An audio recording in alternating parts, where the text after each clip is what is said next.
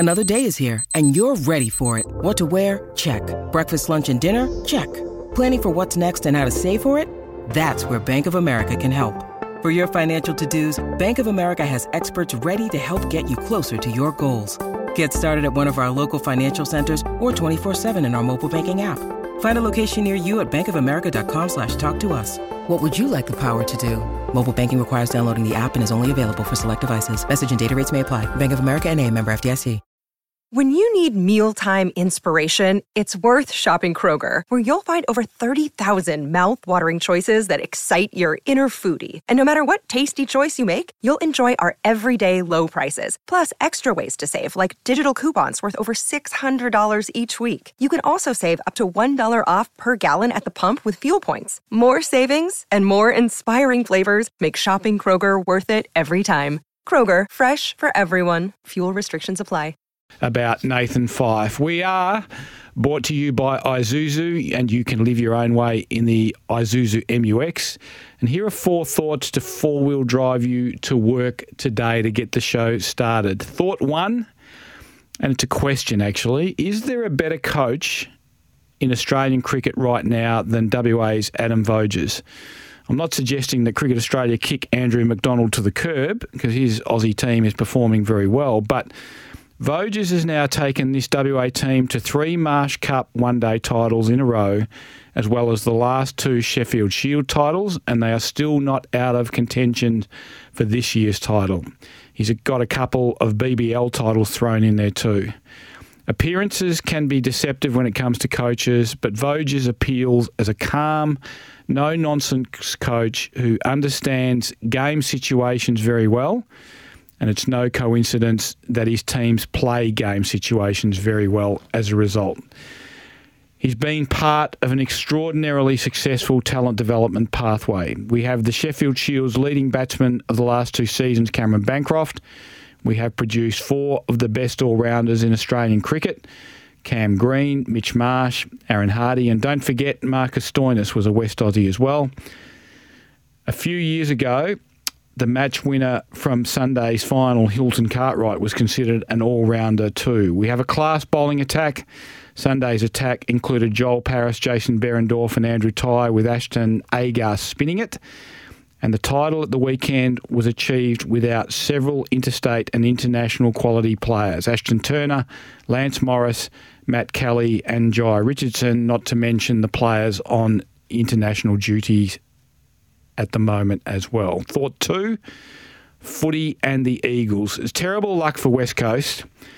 And whatever else you say about West Coast over the last few seasons, the luck has been terrible. Matt Flynn, with his hamstring tendon, is set to be sidelined for at least 3 months. So what do the Eagles do to replace him?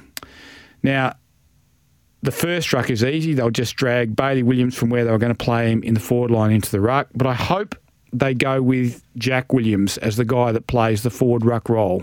It was great to see Cohen Livingston, the teenager, play on the weekend. And it was also impressive that he's done enough over summer to be in the mix for selection at the weekend. But Williams has a body that's been in the system for 3 years. He's 200 centimetres tall. He's over 100 kilograms heavy. He's much better prepared for AFL football than Livingston, and his selection would roughly fit the forward structure that Adam Simpson has been working towards all summer. And that's a ruckman, a forward ruckman resting in attack, and smaller forwards around Oscar Allen. And to that end, whether or not Jack Darling plays against Adelaide this week, I hope that Simpson finds room in his team for both Jake Waterman and Ryan Marrick. I thought they were among the better players in the loss to Fremantle at the weekend. Waterman has the versatility and smarts to play a number of roles, even if he's not being set up as a third tall in attack. And Marrick has the sort of athleticism and skill with the ball that warrants further exploration, and even shifting him further up the ground as far as onto a wing. If the 52-point loss to Fremantle confirmed anything to the Eagles, it should be that this season has to be about finding young players, and you can't do that if you don't play them.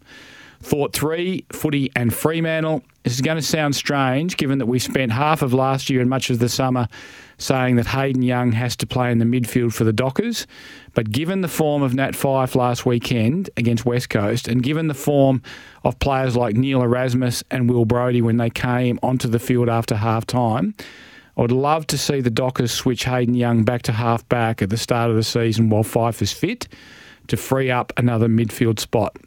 The fact that Jaeger O'Meara, Andrew Brayshaw and Matt Johnson all spent time on the wing last weekend tells you that there is a logjam for spots inside the centre square at the Dockers.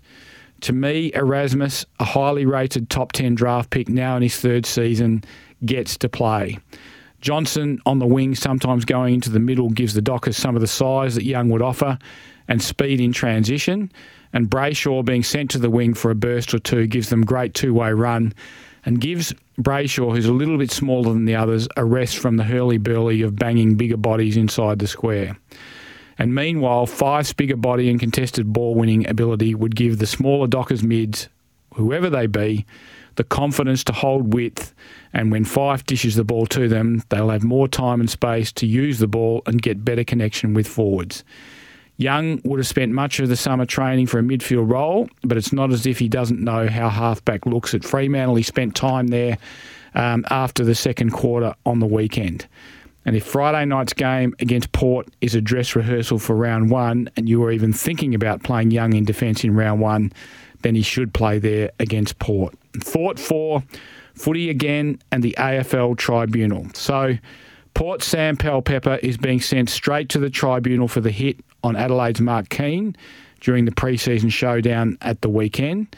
And for what it's worth, Powell-Pepper has to get weeks and probably at least 2 for the hit, but I hope it's not more than 3. It never ceases to amaze how the pendulum effect of the AFL Tribunal seems to swing to the more severe end of penalties when they want to make an example of someone or something, and there is a case involving a player from somewhere other than one of the big Melbourne clubs.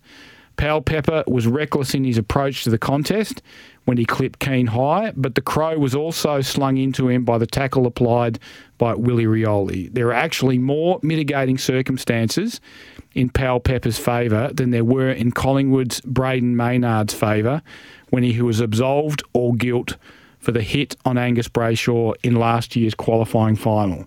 And remember, Angus Brayshaw has just announced that his career is over as a result of changes in his brain that were discovered after that hit. The fact that Powell-Pepper has been sent straight to the tribunal generally means a minimum of 3 weeks. I would argue that an absolute maximum of 3 weeks should apply for that offence. Powell-Pepper needs to show more care when charging at a player being tackled, but Rioli was a factor with his tackle when he swung Keane into him. Nobody swung Brayshaw into Maynard, and nobody pushed Maynard into Brayshaw. And as long as I've known football, you're not allowed to hit a player once he's disposed of the ball.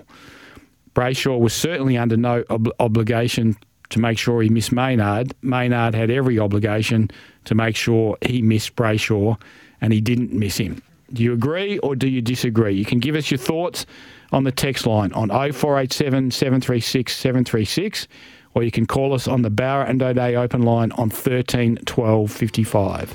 Bauer and O'Day, because the little things are everything. After the break, we'll be back with SEN SA's Daniel Menzel off Sports Day in South Australia to talk about the upcoming games at the weekend between the WA clubs and the South Australian clubs.